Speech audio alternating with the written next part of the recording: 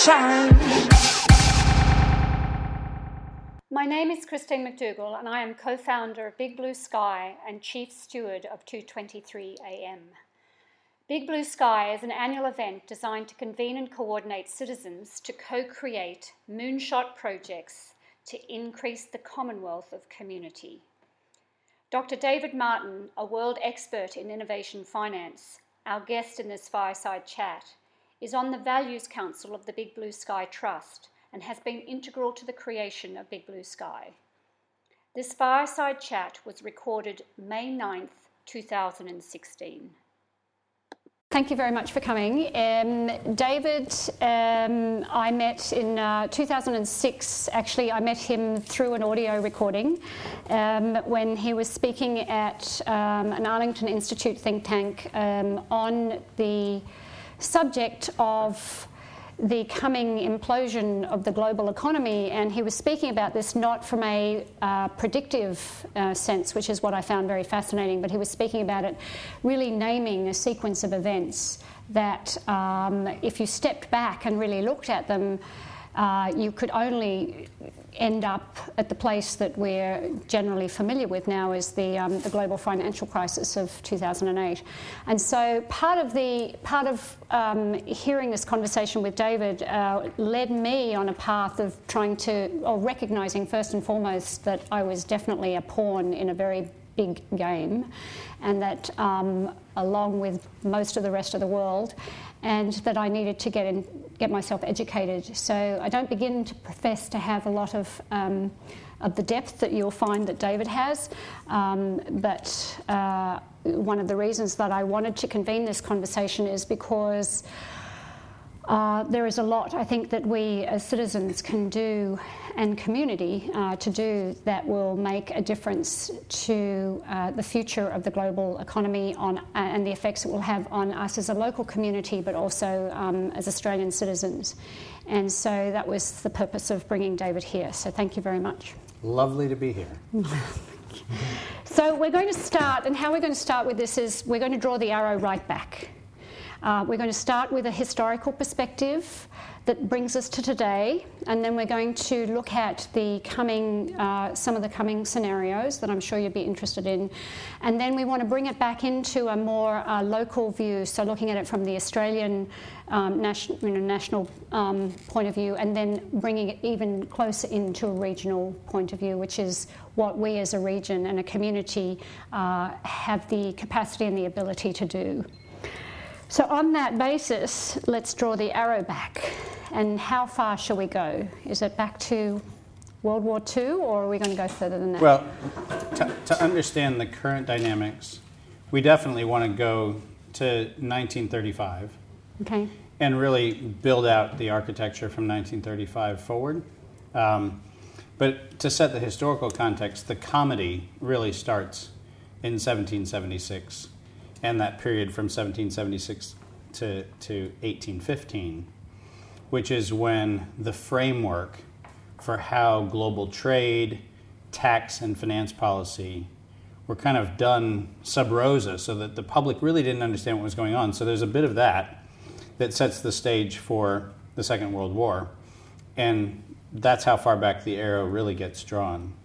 So if we start all the way back, I think it's important for people to realize that the financial model that we have, which is the industrial complex model, which looks at a human laborer as a finite time period. They, are useful when they can go to the mills, and they cease being useful when they're injured or they can't go to the mills anymore. That framework was born in 1776, Adam Smith, The Wealth of Nations, and so forth. And that happens to coexist with the formation of the United States, also in 1776, which was the social experiment to the economic experiment. So these two things co-emerge simultaneously. Right. And what I think a lot of people don't realize is that the U.S. economy, which served as a template for a lot of the rest of the world's economy, was actually never independent. Most people don't realize that the War of 1812, which was a trade-based war, and really had a lot to do with more what was going on in Central Europe and mainland Europe than it had to do with the Americas. The War of 1812 and the Treaty of Ghent that ended the War of 1812 and 1815 created the tax haven policy, which is now what we're living with in the later stages of the economic revolution that we've been. So ironically, allegedly the United States gained independence from Great Britain, but in many respects, with the Treaty of Ghent and the end of the War of 1812, we actually ceded our economic future to Great Britain. Right. And so the comic irony is, if we draw the arrow all the way back, we realize that the fact that we have now tax shelters in every British domiciled island that you can think of, which actually undermines the currency of our current economy. We actually don't have money in circulation. We have money that's parked in tax shelters and tax havens, is a product of 1776 to 1815. And the Second World War, where we really want to start this conversation, is actually just the comic end of an experiment that started in 1776. Right. So just before we go to World War II, what I'm hearing you say is that the British consciously, are you saying that there was some consciousness behind this? Oh, yeah. Created a system that we now know and has obviously become public knowledge, very much so in the recent months as the Panama Papers and so on, created this tax haven sort of opportunity in which a large part of the US wealth is stored.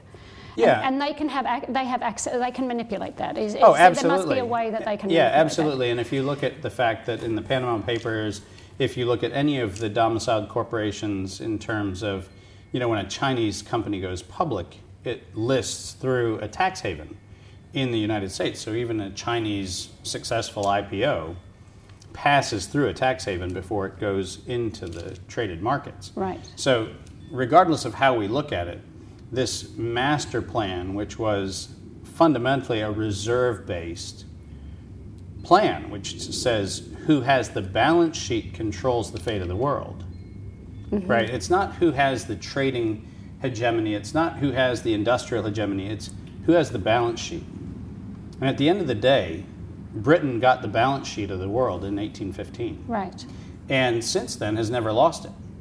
And so the comic irony is that we're living in a world where we run around yelling that we were independent.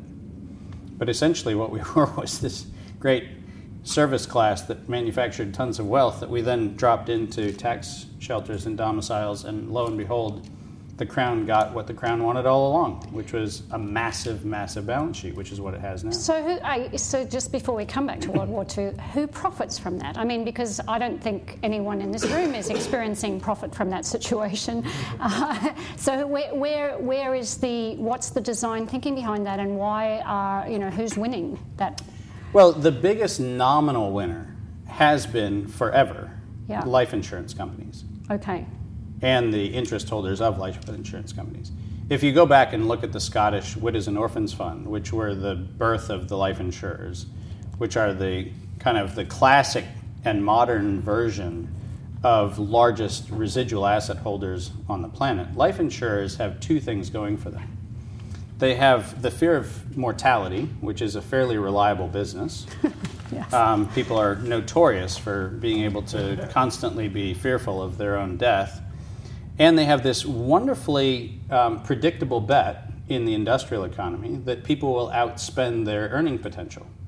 Right. So it's a phenomenal tool. If you create a world in which your sales pitch is you wouldn't want to leave your family with your credit or your hideous consumption, right? Everybody in their back of their mind goes, my God, I wouldn't want to leave my family with my credit card debt, my mortgage, whatever. You have this phenomenal tool. Yeah. That is a constant cash flow in. And then because of the nature of life insurance, you have long-dated assets. Mm-hmm. The expectation is I'm going to get cash today for a future, which is an indeterminate future, but we know it's somewhere between 30 and 50 years from when you make that first decision. And so you have to create economic systems that create artificially long-dated assets. And since the middle of the 1800s, that means mortgages and real estate become subservient to the life insurance markets. That means that large-scale infrastructure, power, utilities, infrastructure becomes subservient to the life Right. insurance duration. And so everything that we call long-dated assets is defined largely around a financial engineering that says that people who keep that large pool of large long-dated assets, which largely are insurance companies and Right. the fiduciaries, are the ultimate beneficiary. So we have a system that was built on the fear of death, Yeah. which is a very reliable thing to build a business around. And if you look post-2008, and people forget that the GFC should have taken out balance sheets of insurance companies. But they now have 400% more cash Right. today than they had in the history of the industry. 400% more cash. Forget all the other assets. 400% more cash than they've had in the history of the entire industry, 400-year history. Now, if you stop and ask yourself, how is it that you could have 400% more cash than you've ever had after the world went through a GFC? Yeah. You now find your winner. Your winner is the people who architect the system, which actually then drive all of the benefit of that system. Right. And the reason why most people don't see themselves as beneficiaries is you've been sold the bill of goods that somebody else can handle your cash better than you can, Right. which is the reason why you're willing to pay your life insurance premium and your mortgage insurances and all of your other kinds of insurances. You're willing to pay them because somebody sold you on the idea that you're not to be trusted. So, safe bet.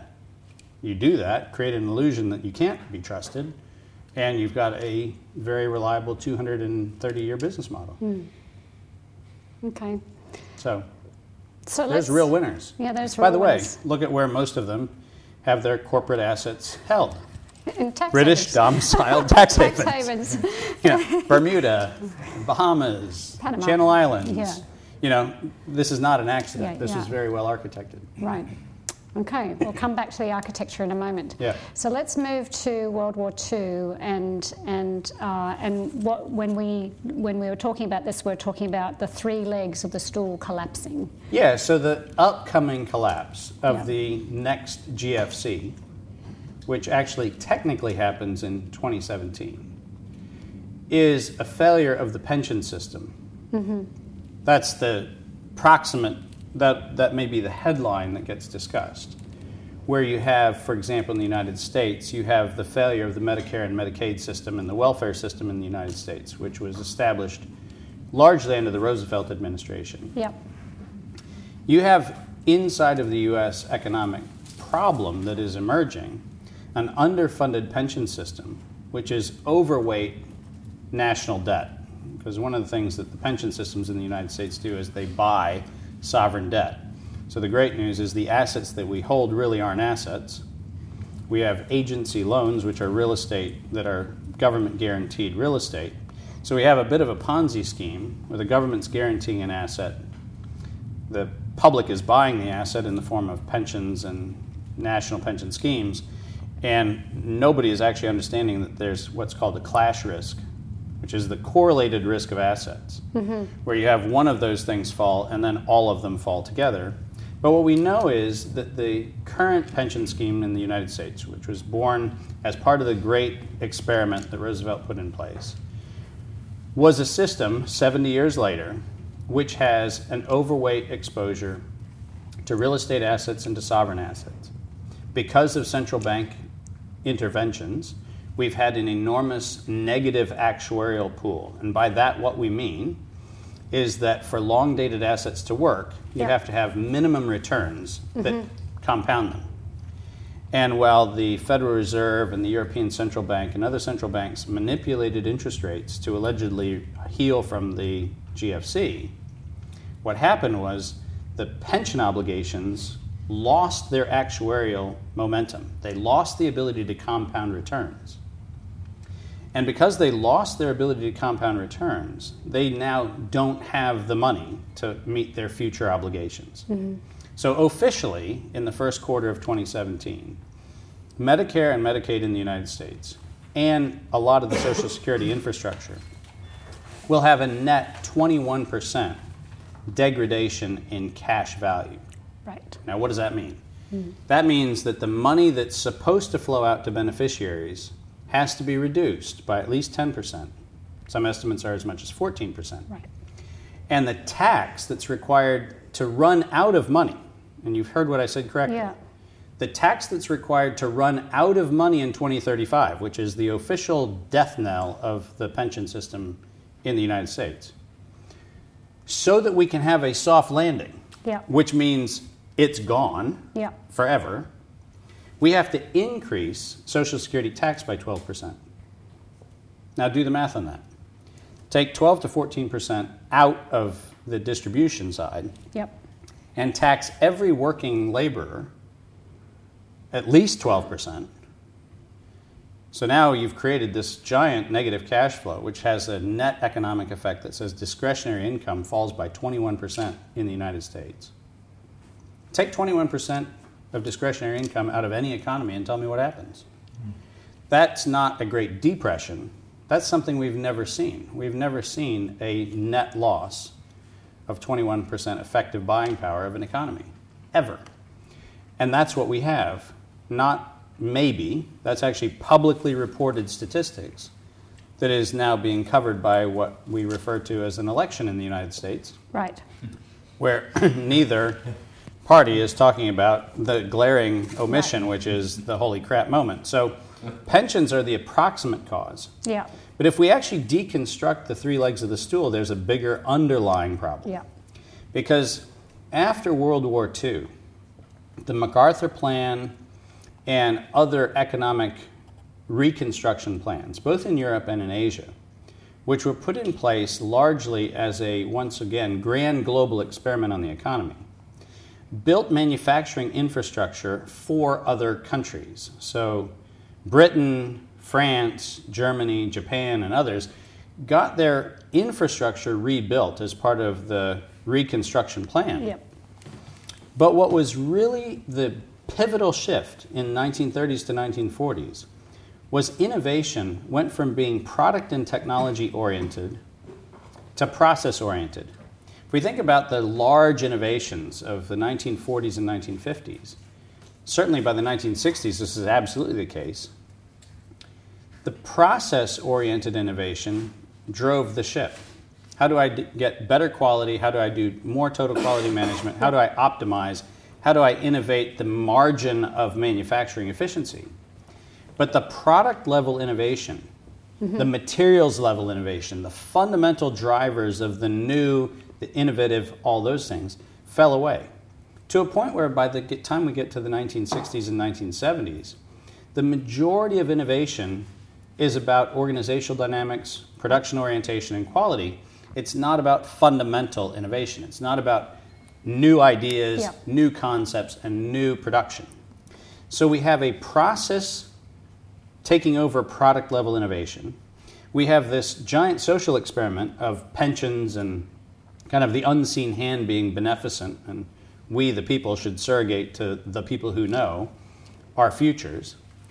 And then the last leg of the stool is Bretton Woods. Now, Bretton Woods is a really bizarre anomaly. In July of 1944, and if you recall, July of 1944, we still don't know who's really won. Yeah. Right? There's still some ambiguity as to, are the Allies or the Axis really going to come out on top? And we don't really know who's won. But in 1944, in July, a group of 44 countries got together and kind of looked around and said, who's the prettiest girl at the dance when it came to monetary and infrastructure and so forth. And it turns out that if you looked around the room, Britain had been bombed, Germany and France had been bombed, all of Europe was in smithereens. You know, Asia couldn't figure out exactly where it was going to play out, so there was all kinds of civil unrest and there was a ton of social unrest going on. And it turns out that the United States actually looked like it was probably the prettiest girl at the dance. The problem was it was an all-boys school.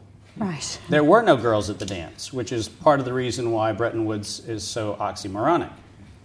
If you go back and look at July of 1944, when the decision was made to put in place a clearing currency, Yes.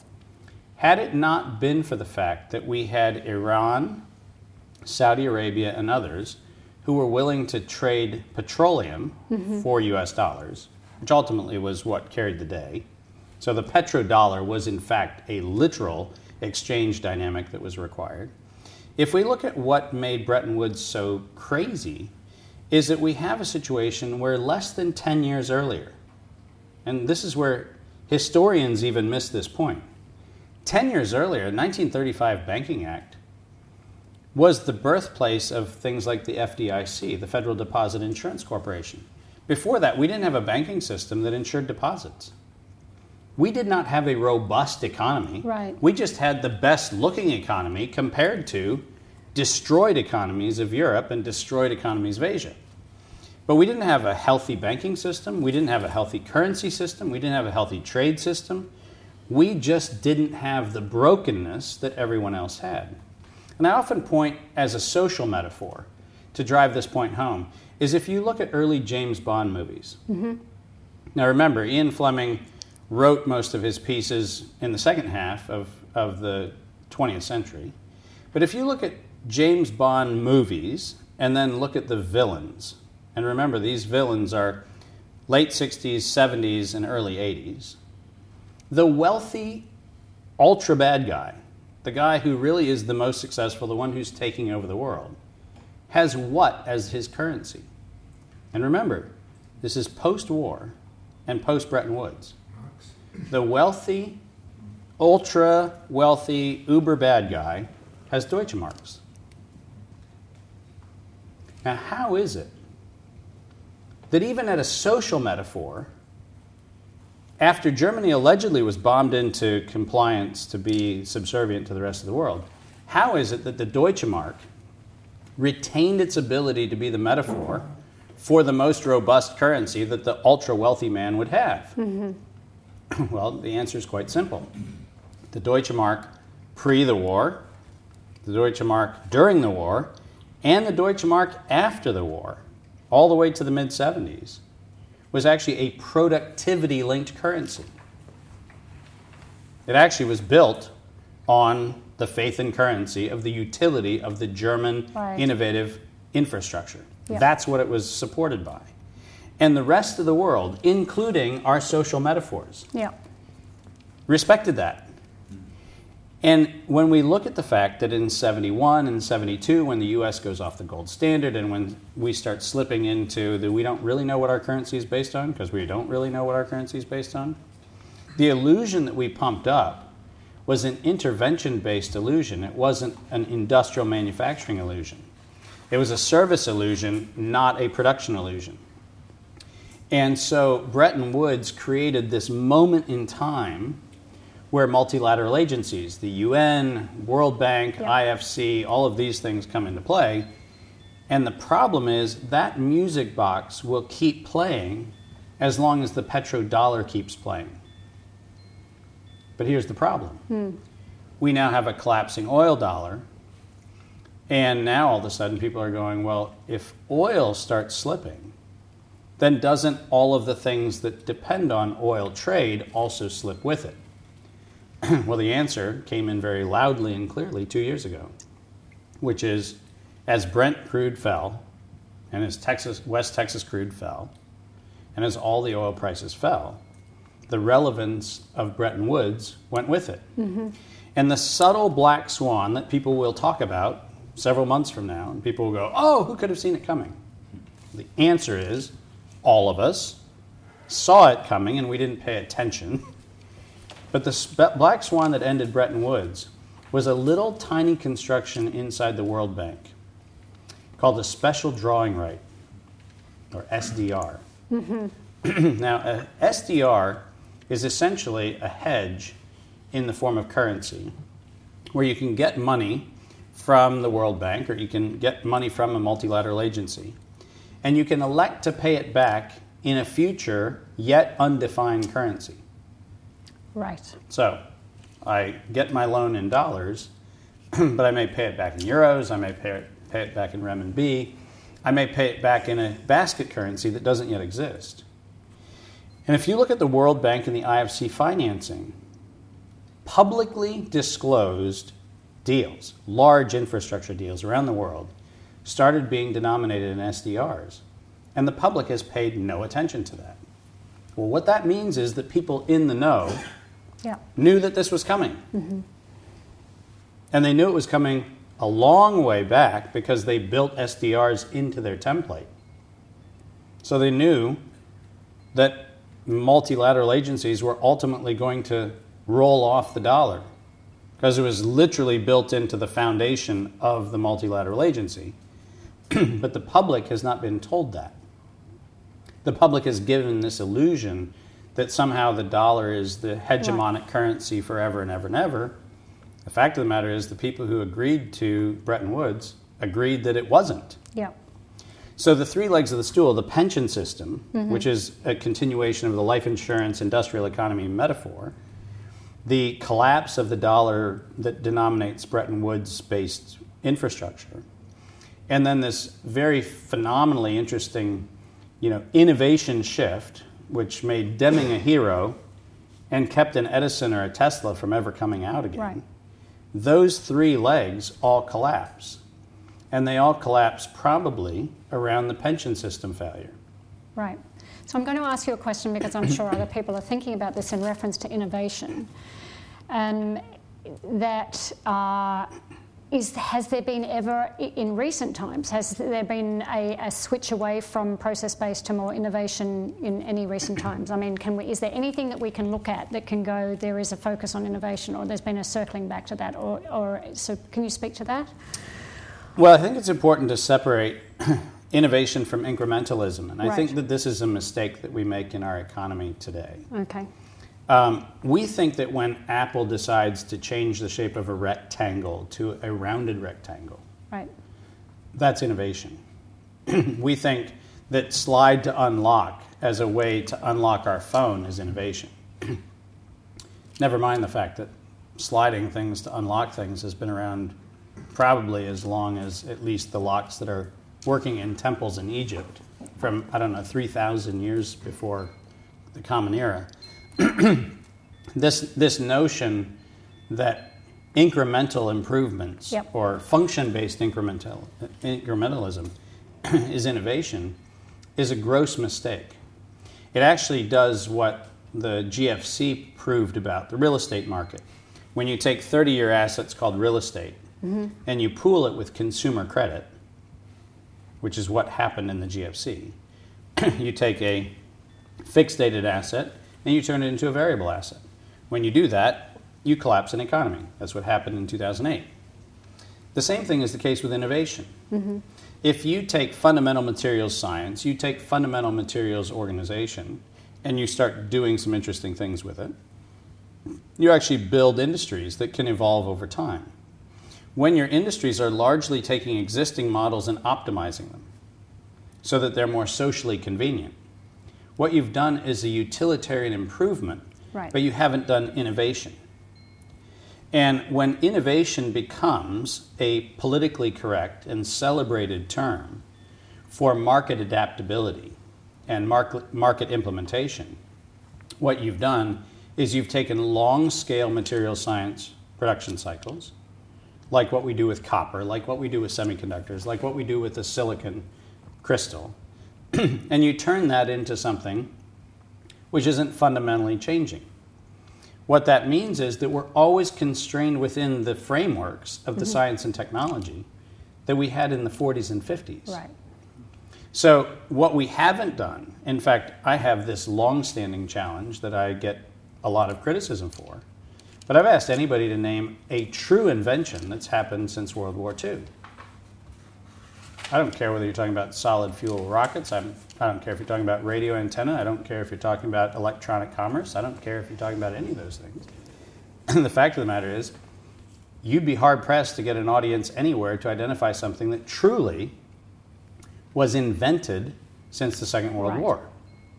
Now, to be clear, that doesn't mean we don't have contexts that have shifted that says we can move things more efficiently and we can shovel data a lot faster and we can stack it a lot neater. But we haven't done fundamental question the underlying assumptions level invention for a long time. And people point to alternative energy as a place where they want to go.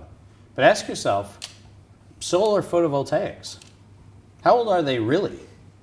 in the physics behind that, the ability to look at energy levels of photonic capture across different planes inside of the solar cell has been around a long time. How long have we operated with the same horrible efficiencies?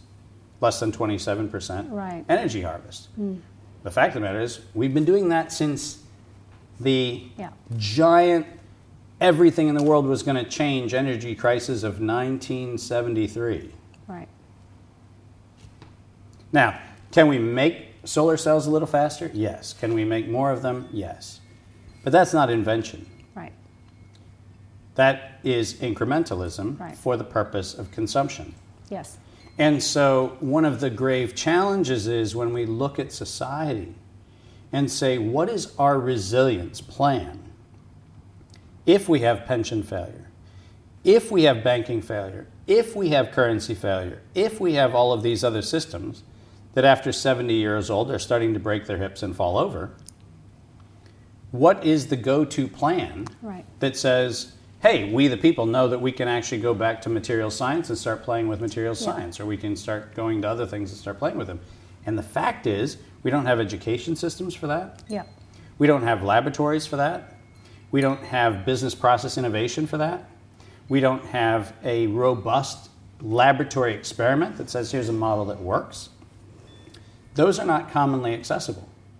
So the concern that we really fundamentally have as a public is that we have this phenomenal engine that has been propped up through intervention for the last 70 years. And when the engine stops running, the emperor having no clothes is going to be super visible. Right. And we're going to see that we actually haven't fundamentally done as a people what we are actually required to do as a people, which is to lead, challenge status quos, push boundaries, understand what is the known and the laws of the universe and laws of physics, and what are just the consensus illusions. Right.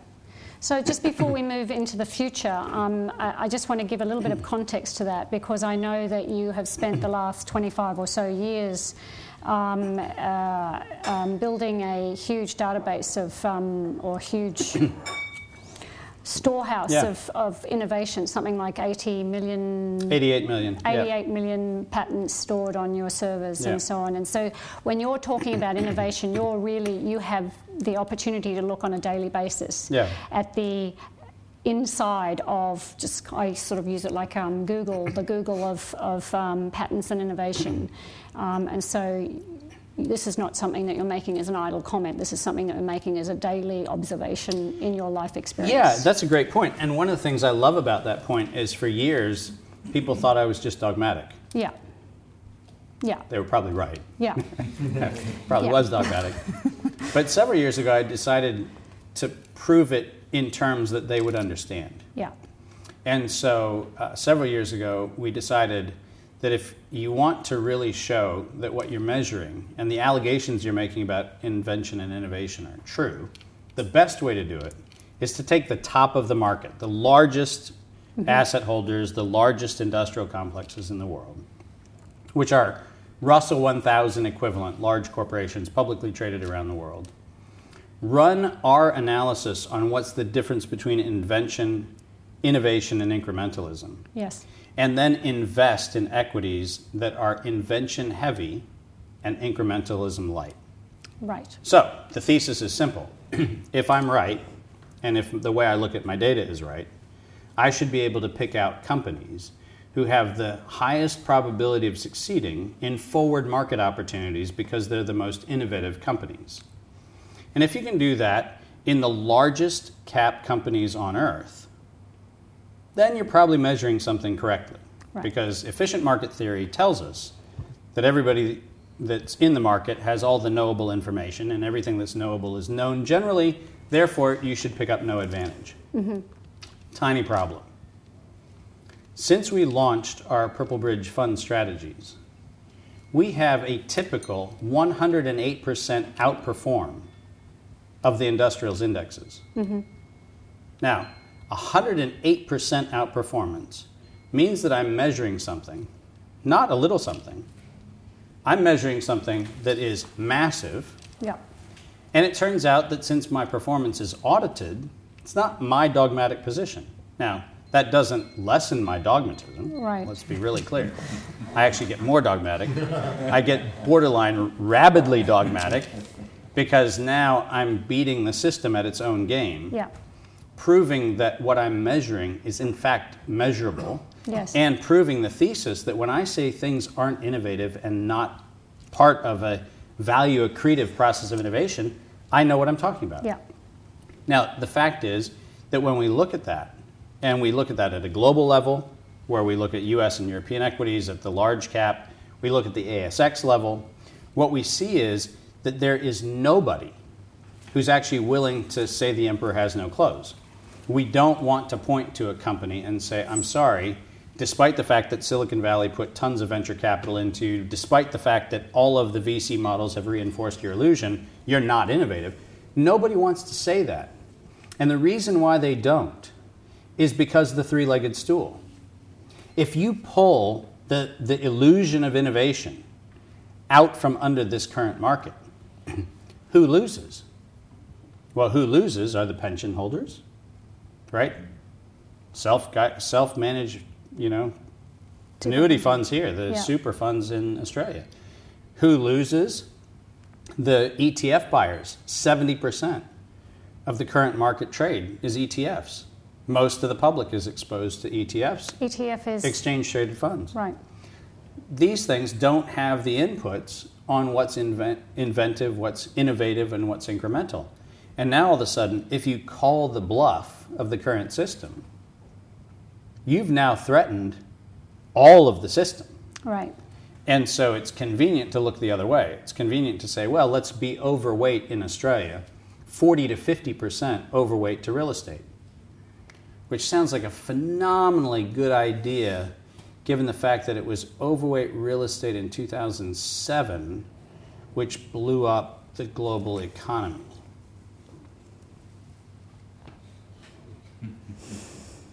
I mean, if you were writing the novel and you had the most inept person who doesn't know anything about finance running the finance ship, you wouldn't come up with that genius plan.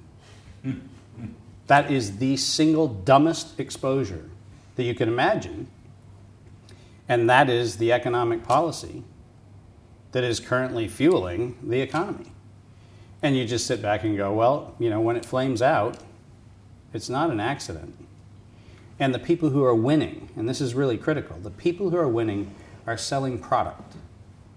They are not selling risk, they're not selling guidance, they're not selling wisdom, they're not selling insight, they're selling products.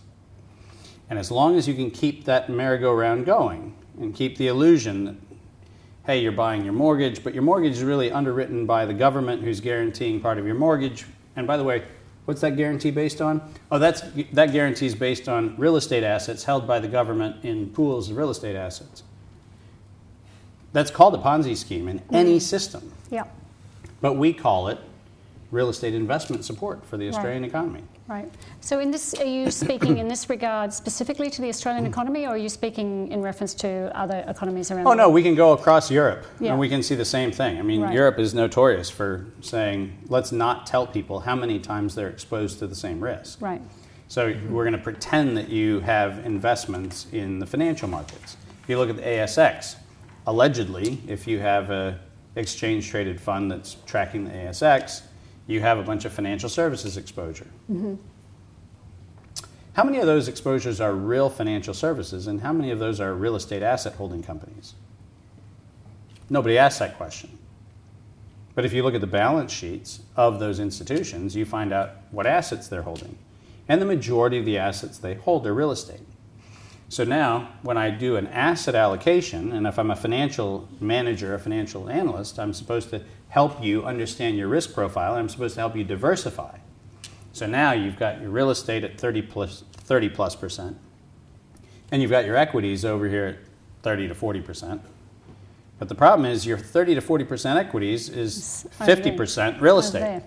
So how much real estate do you really have? Those kinds of conversations don't take place. Yeah. And the public then is shocked when all of a sudden the bottom drops out. Why are they shocked?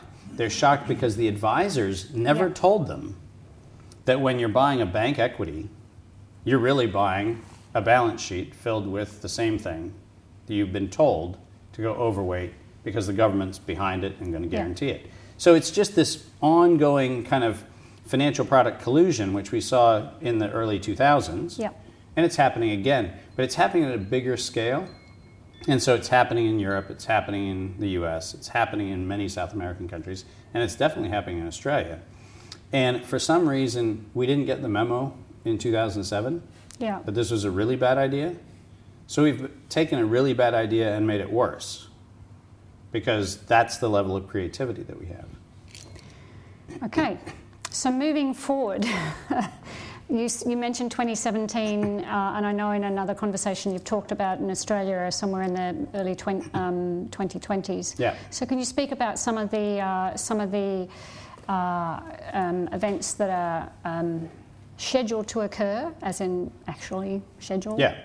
So the pension failure piece, which is this fundamental architectural failure, is something that, because of the central bank manipulation of interest rates since 2008, 2009, is unfixable. Yeah. The good news is we're in for this. So we don't have a mechanism to fix it.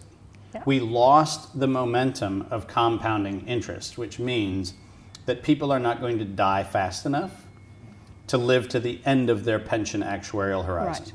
So when people find this out is going to be variable. I always think that the worst thing to aspire to right now is to be president of the United States in the 2016 election. Because President Hoover, who famously presided over the Great Depression, is going to look like a walk in the park compared to what the next president of the United States will be painted with. History will not be kind to either of the potential candidates. So I'm delighted that neither one of them is that great a person. So the fact that they'll live in kind of this rather maligned view of history, which, by the way, they'll have nothing to do with. The funny thing is they'll be blamed for something that was put in process long before they ever showed up on the scene. The bad news is they're going to get blamed. The good news is these are people that if they get blamed, it's not like we have great human beings who are suddenly devastated. So that's awesome if you're going to pick who's going to take the fall. But what happens is that we have this thing, which is going to be this breakdown of the pension scheme. And the question of intervention becomes fabulous, because what we'll have to do is figure out who's going to buy debt, which is how the U.S. solves problems. The way we solve problems is, actually we have two ways to solve problems. We declare war on people, which is phenomenally effective, and we sell debt. With the dollar and the petrodollar falling apart, selling debt has become somewhat dodgy, and so we have to buy our own, which is also another interesting Ponzi scheme. Yeah. But we're not the only ones that do that. If you look at the Australian superannuation financial model right now, you find a very interesting statistic, which is Australians are saving tons of money, and there's trillions of dollars or hundreds of billions of dollars of unallocatable assets right now. So Australia is trying to find markets for them. That should alarm everybody who hears that. If there is more money that's floating around than we know what to do with, maybe then there's more money floating around than there should be money floating around. Maybe we have an excess supply of currency. And one of the things that the Australian public doesn't understand is that its currency has been subjected to a number of speculators who have decided that because Australia has very favorable economic conditions, largely driven off of historical resource-based economies, and currently people are fairly robust about Australia's future because of its trading relationship, largely with China. There is this notion that somehow or another this is a great place to do business and to park capital and to invest capital, which is actually a wonderfully true thought. The problem is we actually don't know how many Australian dollars are really supported by the Australian economy and how many Australian dollars are really supported by speculators who are actually using the Australian dollar as a means of hedging other currency risks. Yep. Now, this is a very delicate situation because officially as an outsider, I'm not supposed to know this and not supposed to talk about it. But I, because I'm an outsider, love to speculate and talk about this. I think that what you have is somewhere between 13 and 17% conservatively of the Australian dollar that doesn't really exist. And by really exist, I mean it's not supported by any economic engine. It doesn't have a basis of value. It doesn't have a basis of future productivity. It doesn't have a basis of anything. I think it's largely financial speculation. Compound that with the fact that you have a lot of international interest in your financial institutions and your real estate market. And now that number could go as high as 25 to 30%. Right. So what's the real value of the Aus dollar? Well, the funny thing is nobody can answer that question because it is part of this intricate web of other currencies. So the question becomes, when the pension system in the U.S. fails in 2017, what is the domino effect that happens around the world? And the U.S., once again, prone for intervention in the form of selling debt or war, is very likely to use one of those two tools. Possibly both. Yeah. When we have a xenophobic person who is definitely going to be in the running for president, and we have a U.S. Senate that has been very manipulated by military and defense infrastructure contractors, there is a reasonable probability that war is going to be the more attractive option than selling debt and having people buy debt. And that leads us to a very interesting paradox, which is when we try to finance war this time, as we've done in the past, financing war also involves debt. So we actually have to ramp up the engine that allows us to pay for wars. And this time around, we may not find a lot of friendly people to support us, which is partially, I think, the reason why a lot of our allies, Australia quite notably, has been asked to spend a lot of its money to defend the South China Sea and the Indian Ocean. Because I think what we're doing is recognizing that an impending conflict is in the offing. I think we realize that what we need to do is essentially pre-fund the infrastructure development for war and get our allies to pay for the thing we know we can't pay for. And I think that's an alarming thing about the most recent Australia defense allocations, because I think it's largely driven by a forward theater for a war that we can't finance in the United States, and we want our allies to fight for us. And I don't think that the Australian public probably is interested in following the great American experiment back into war. That creates, obviously, a very interesting challenge because this happens to be an island country, and the likelihood that somewhere involved in this conflict is going to be a conflict between part of Asia and part of the U.S. Yeah. It's a high probability. If that conflict were to happen, then the question becomes, whose side is Australia on? Yeah. Because your economic ties are north, not east. Yeah. And so that's a very interesting challenge. And I think that the pragmatic view is that we need to have a different conversation now, because I think a lot of old 1950s and 1960s thought processes are at play. And I think the Australian public desperately needs a conversation about where the future of this country is ultimately going to be headed. Yep. Because the conversation that's not happening right now is actually allowing a vacuum to be filled by a very few people who actually are very, very committed to a very old model. And the old model is when your economy stops working, create ultranationalism, create patriotism, and create conflict. That model hasn't served humanity very well, and that's the one that we look like we're going towards again. And I think we can put the brakes on right now and have a different conversation. Right. So what does this mean? Whew, okay. That was a big piece to stomach. So what does this mean? For Australia, because we're not having this conversation. I mean, I've never heard anyone. I'm not reading about it. I'm not seeing it. It's not there. It's not happening.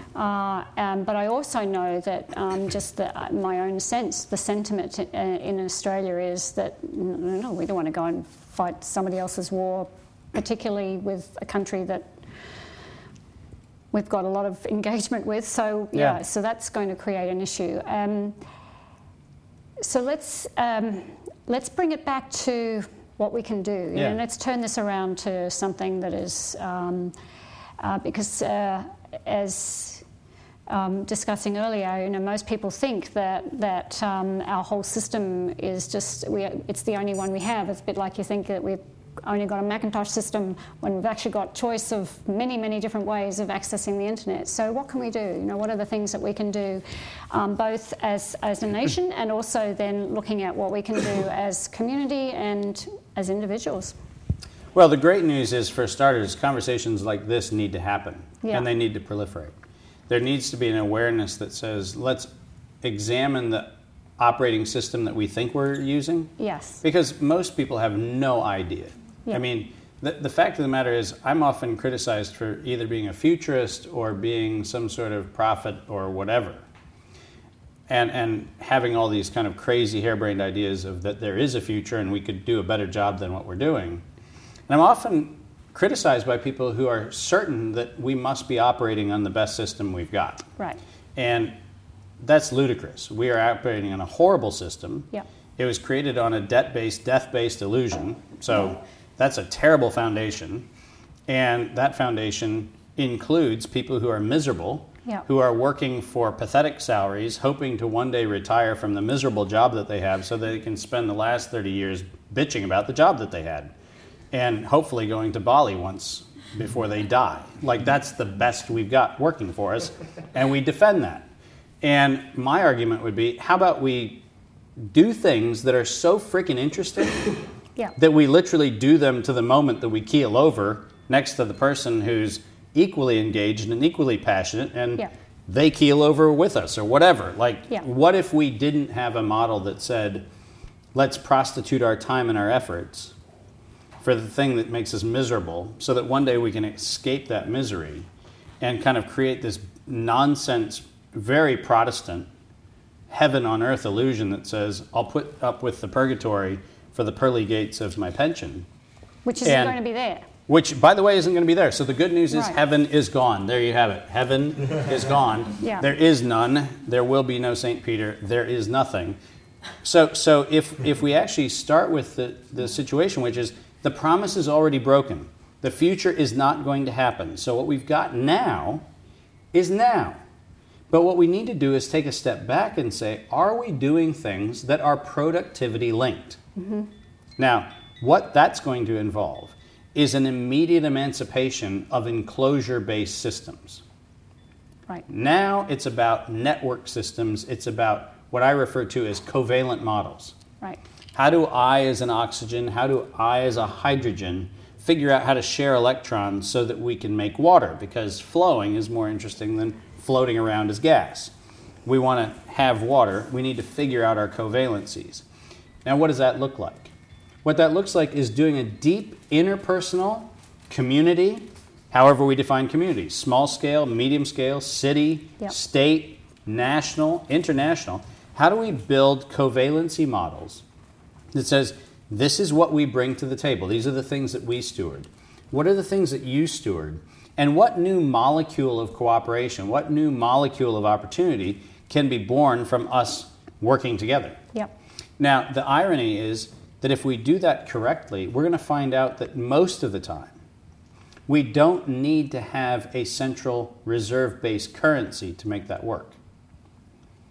One of my favorite examples of this was Rabobank. When Rabobank was formed in the Netherlands, it was a recognition that wheat harvests happen on one cycle, millers grind that wheat on another cycle, and bakeries bake bread on another cycle. And what Rabobank found its role to be was just the blending and the smoothing of those cycles. Right? It wasn't about extortionary lending, and it wasn't about getting usurious capital returns. It was about being the trusted agent that says, I can hold on to the wheat production long enough for the miller to create the flour, which is appropriately created for the baker to use in that daily value. And what I'm doing as a bank is mediating the flow of capital in a network. If you look at that model, it's proof, by the way, that capitalism works. but not extortion-based, Right. not productivity decoupled capitalism. Yeah. What that was a system that was created to make sure currency could flow at the right level and at the right pace. Yeah. Now, what did that mean? That meant that there were a few wheat farmers, there were actually fewer mills, and there were a lot of bakeries. So the other thing it did was it actually made capital flow at scale. Yes. Right? The baker didn't need to have venture capital of $1 million to get started. They needed an oven. And they needed to buy this week's flour. So they had a short credit duration and a very short, small credit requirement. The miller had to create a giant infrastructure, had to have water access, had to have giant stones and wheels to grind things. They had to have a very long-dated asset. And they had a huge long-dated asset. They needed to be able to have capital to build out an infrastructure that would take years to pay itself back. And the wheat grower had an episodic annual cycle, right? So now we have 3 different cycles. And the role of the bank was to facilitate the network connection that said, you can trust, as a bank, that wheat growers, you'll always have a mill to go to. Why? Because we know that the mill has the capital it's required to keep itself operational all the time. And by the way, miller, you know that there's always going to be a baker who's going to be able to buy your flour, and that's going to be something we help modulate. So what we had was a system where the network amplification created not only a robust agrarian system, a robust production system, and a robust consumption system, but it also did something else. It actually was anti-thermodynamic. It created more value than it consumed. Right. So the cool thing about that model is it works. Now, what does that mean at the community level? Let's take Gold Coast as an example. We know that there's $3 billion plus or minus, depending on who's counting, that's going to be spent for the Commonwealth Games. And we don't exactly know where it's going to be spent. We know that there's going to be buildings built. We know that there's going to be rail lines built. We know that there's going to be housing. We know that there's going to be infrastructure. We know all of those kinds of things. But we don't know, for example, for the 10 days that there are hundreds of thousands or millions of people here, we don't know exactly where all the municipal waste is going. Yep. We don't know where that infrastructure is going to ultimately be repurposed and used in the future. So we come up with these illusions that say, trust me, somebody will figure something else out. But what we could do in this moment is say, let's look at the pulsatile nature of this. What we know is we're going to have the poop from visitors, to be really crass. A lot of it. A lot more than Gold Coast usually has. You currently have 500,000 anuses. You're going to have 1 million, whatever. So for 10 days, you're going to have an enormous gray water production. You're going to have enormous black water production. Right now, how are we going to use that to say that means that we should be able to have very nutrient-rich biomass to create phenomenal growing infrastructure harvested from the butts of all of our visitors? Now, that's a very crude example, but a very good example. What does a system-level process look like? And the system-level process doesn't start with stadiums and bridges and light rail and an airport expansion. That's not what a system level starts with. A system level starts with the whole ecosystem. Yes. What are the inputs? What are the outflows, literally and metaphorically? How do we make sure that we've engaged all those processes? Because what we may find is we may find an opportunity to create something that becomes a role model for other things. Which means that as citizens of the Gold Coast, or as citizens of Southeast Queensland or Australia, what we should be asking of our public officials, what we should be asking of our public infrastructure is, are we in fact productivity linked, or are we still trapped in an artifact-based model? An artifact-based model, as we know from large-scale events, loses money. Games lose money. But the infrastructure engaged around utility is an economic engine. Yes. But if you don't have a plan for engaging the engine beforehand, then you're left with a bunch of derelict artifacts afterwards, with people turning stadiums into IT hubs for the latest TAFE that comes along and says, hey, we need cheap space to lease, and we have people who have cheap space to lease. that level of thinking is something that needs to change. But beyond that, what we need to be asking ourselves is, where's our creativity? Where's our conversation going? So we can talk about whether we like a particular form or a particular design, or where we have a bridge or where we have a road. But the public isn't saying, how do I walk and vote with my discretionary expenditure? How do I make sure that the local communities that I want to see built? I want to have great food, so I'm going to go to local grocers. I'm going to support local agriculture. I'm going to support keeping currencies local. How do I make sure that I've engaged the economy to build the economy I want to see? Yes. What happens way too often is we think that the system is so big that we can't affect change. But that's not true. This system is built on a single point failure called the discretionary dollar in your wallet. Right. 100% of this system is built on that, which means 100% of the system can be either tilted and realigned or collapse around the exact same thing. Right. We have a single point failure model, which means the minute we as a conscious consumer, we as a conscious community say, you know what, we're going to keep our currency local. Or, for certain transactions, we're not going to use currency. The minute those things happen and the notion of engagement becomes something other than pass through the ANZ bank account that I have, or the Westpac bank account that I have, or the National Australia Bank account I have, the minute I actually step away from that, and it's not an absolute abandon it, it's just step away from it one step at a time, what happens is currency flows change. And so this is not just a conversation. It's an important conversation. But there's a behavior shift that we can implement right away. I highly recommend living inside of a utilitarian model that says that we balance our consumption with the input of productivity that we're making.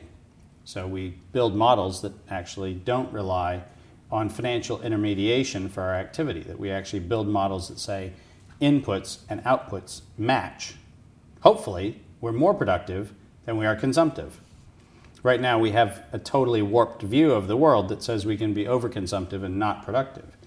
And I think that one of the other things that I would like to see us do is say, if even those of us listening to this conversation right now, if we chose to say, let's pick one artifact of productivity, and that doesn't mean merely providing a service for which we're not monetarily compensated, but pick a thing of productivity. And that can be as simple as providing transport and logistics, opening up our homes instead of having people stay at a hotel. The kinds of things that we really can do, we can start doing today. We could actually start changing how we think about economic models. Because if you look at the total occupied real estate in the Gold Coast, for example, how many homes, how many private residences have an unused bedroom, have an unused kitchen, have an unused whole house? Look at how many vacation homes, all those kinds of things. And I'm not advocating for an Airbnb model, but I'm actually advocating for an Airbnb type logic that says if we know we have latent and unfilled capacity, how do we engage that first and then bring along what improvements need to be made to build out the infrastructure? And while Uber and Airbnb have been interesting social experiments, which show that what I'm talking about is not an illusion, people actually do have latent capacity, if we had an audit of the latent capacity of this region, you'd be surprised at how little of the $3 billion we would need to spend. But that's not who's driving the conversation. And what we need to do is we need to actually change who's driving the conversation, and the people actually can drive it. So just before we wrap this piece, there's another thing that because this sort of brings it back to Big Blue Sky, which is the seed bed of this conversation, which was really created to have these type of conversations. I mean, that was really the Lou and I have believed that there are some amazing people in every community who would actually like to get together and change the conversation, and so that was creating a convening and coordinating capacity for that. But I just wanted to point out another thing that we've been looking at, and I'm very interested in that is a solution for some of the things that we've talked about. And it was triggered from my 25-year-old daughter, who has asked me repeatedly, what do I do with my savings? And I have honestly not had an answer, based largely on this conversation that we've just had. Mm-hmm. And so in an earlier conversation, we talked about the possibility of creating a credit-based banking system at the local level, right, which was essentially to enable local communities to fund local business investments on a short-term but very close credit-based relationship. Yeah. And it creates a circular economy, it keeps things thriving, and these are the things that we can do right away. Yes. So there is no question that if we go back and look at what most people view as a conspiracy of the Morgans and Edison, for example, where most Tesla apologists believe that somehow or another Tesla was the victim of this industrial process that took place at the end of the 1800s, beginning of the 1900s. If we go back and look at what made electricity ubiquitous, it was the recognition that local utilities that ran at the marginal cost plus were the most reliable form of economic activity that could scale at any level. They could scale from the small community level all the way up. And one of the things that I like to do is take models and systems that do work, even if they've been hijacked, and learn from them. So if I look at what worked about a public utility, what worked about a public utility was not power generation, but power distribution. Right. Okay. Because the issue was not, can I generate power? The issue was, can I put a grid in place that has enough sockets that draw enough things off that I can pay for the entire rest of the ecosystem? Yeah. So what's that metaphor teach us? That metaphor teaches us that if what we have is just-in-time credit solutions for things that are productive, yes. So essentially what we're doing is we're creating a mechanism that says that if a baker like Paddock wants to add an oven, they could go to a bank and get a loan, or they have a community of however many hundreds or thousands of people who actually like the bakery. They like going to the bakery, they like eating at the bakery, they like engaging around what that bakery represents. And if a community can come together and say, we know that either a new oven is required or we know that an additional oven would create a second opportunity to have another restaurant, there's no reason why a consumer-linked, affinity-linked community couldn't provide the short-term capital where they are repaid in forward value. It's called a futures market. Yep. Right? Futures markets are productivity-linked markets. What you're doing is you're paying today for some form of a residual discounted value in the future. Yep. That model is a very robust model. It's worked for several thousand years. The entire Mediterranean trade system is based on futures. So the good news is this has worked for thousands of years, continues to work today. What it does is it links the productivity to a community of interest that cares about that productivity. Yep. Now the funny thing is people would say, but Dave, that doesn't mean everybody will always get financing. The answer is, I celebrate. Yes, that's exactly what it means. It means that things that do not deliver value will probably not get funding. Yep. Which would be a great indictment of things that don't deliver value. Right. Right? The fact that a non-value producing enterprise can go to venture capital and go to a bank and convince them through sleight of hand, through relationships, through manipulation, hey, give me money. And never once have the validation that says somebody wants the thing that I'm actually supplying, right, is a travesty. Yeah. It's not an economic model that can work. But if what we do is we say, let's build credit facilities that match the duration, so however long it takes for a Paddock to go through an oven, I don't know how long that takes, but let's say it takes 5 years.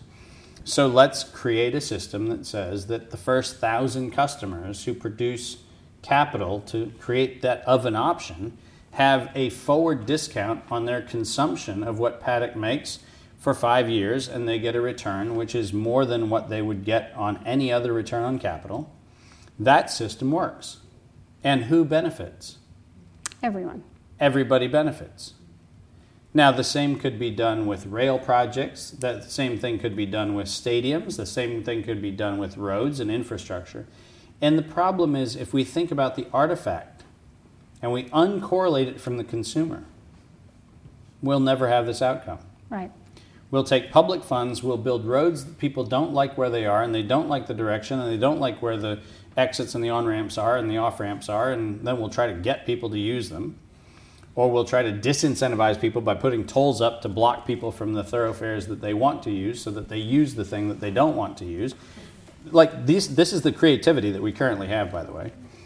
If we can say, no, let's link it to productivity, regardless of the scale, let's make sure that we've maximized the utility of the artifact and correlated its value to its actual user, that forms the basis for a credit system. Mm-hmm. And it's something that communities can do, and they don't have to do it through the establishment of a bank. They don't have to do it through the establishment of a financial advisory firm. They can do it as a community activity. And as those things are done, and as those things grow, what people will realize is that by keeping currency flowing in the system, wealth accretion actually happens. Yep. Now, the wealth may not be balance sheet wealth. It may be things like you'd like to live here wealth. Mm-hmm. It may be quality of experience wealth. It could be the quality of community wealth. It could be a lot of other things. But it turns out that the central argument of a productivity-linked business model or a productivity-linked capital model is that what you're doing is disseminating value to people who value the thing you're disseminating.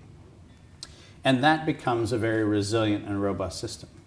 So my advice to anybody who actually cares about the future is don't let capital be parked in balance sheets of things that you don't care about or you don't understand or you don't see having value, and use your capital to increase the liquidity of the currency flows and the things that you do value. Right.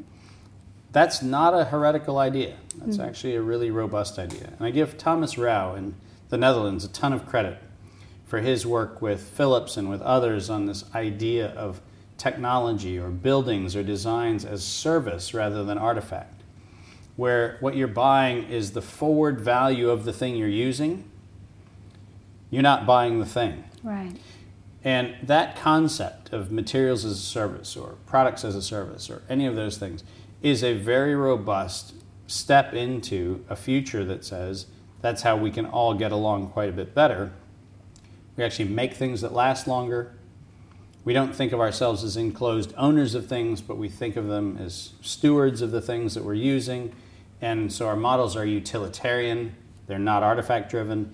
These are all really robust tools that we have at our disposal. And so the 25-year-old that wants to affect change is probably going to be more fruitfully engaging their capital if they think of what they like, what are the experiences they have, who are the vendors that they receive value from, what's that infrastructure, and figuring out what those enterprises need as a capital base, and then coming up with value exchanges inside of that system. Great. Very nice. So we're going to take a break, just 10 minutes or so, and then we'll be doing Q&A. Very good.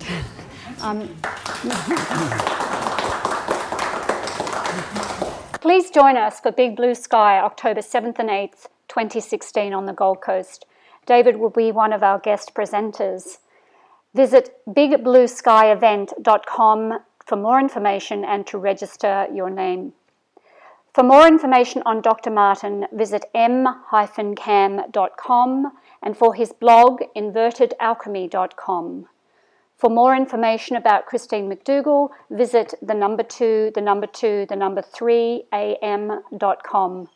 Thank you so much for joining us. If you want more of 223 AM, then you can subscribe to the podcast on iTunes or go to the blog of 223am.com. That's blog.223am.com, where you'll find articles and interviews featuring stellar guests from around the world, plus tools and resources and much, much more. Follow 223am on Twitter at twitter.com/2_23am. That's 2_23am. Or on Facebook at facebook.com/0223am. Till next time, thank you for listening.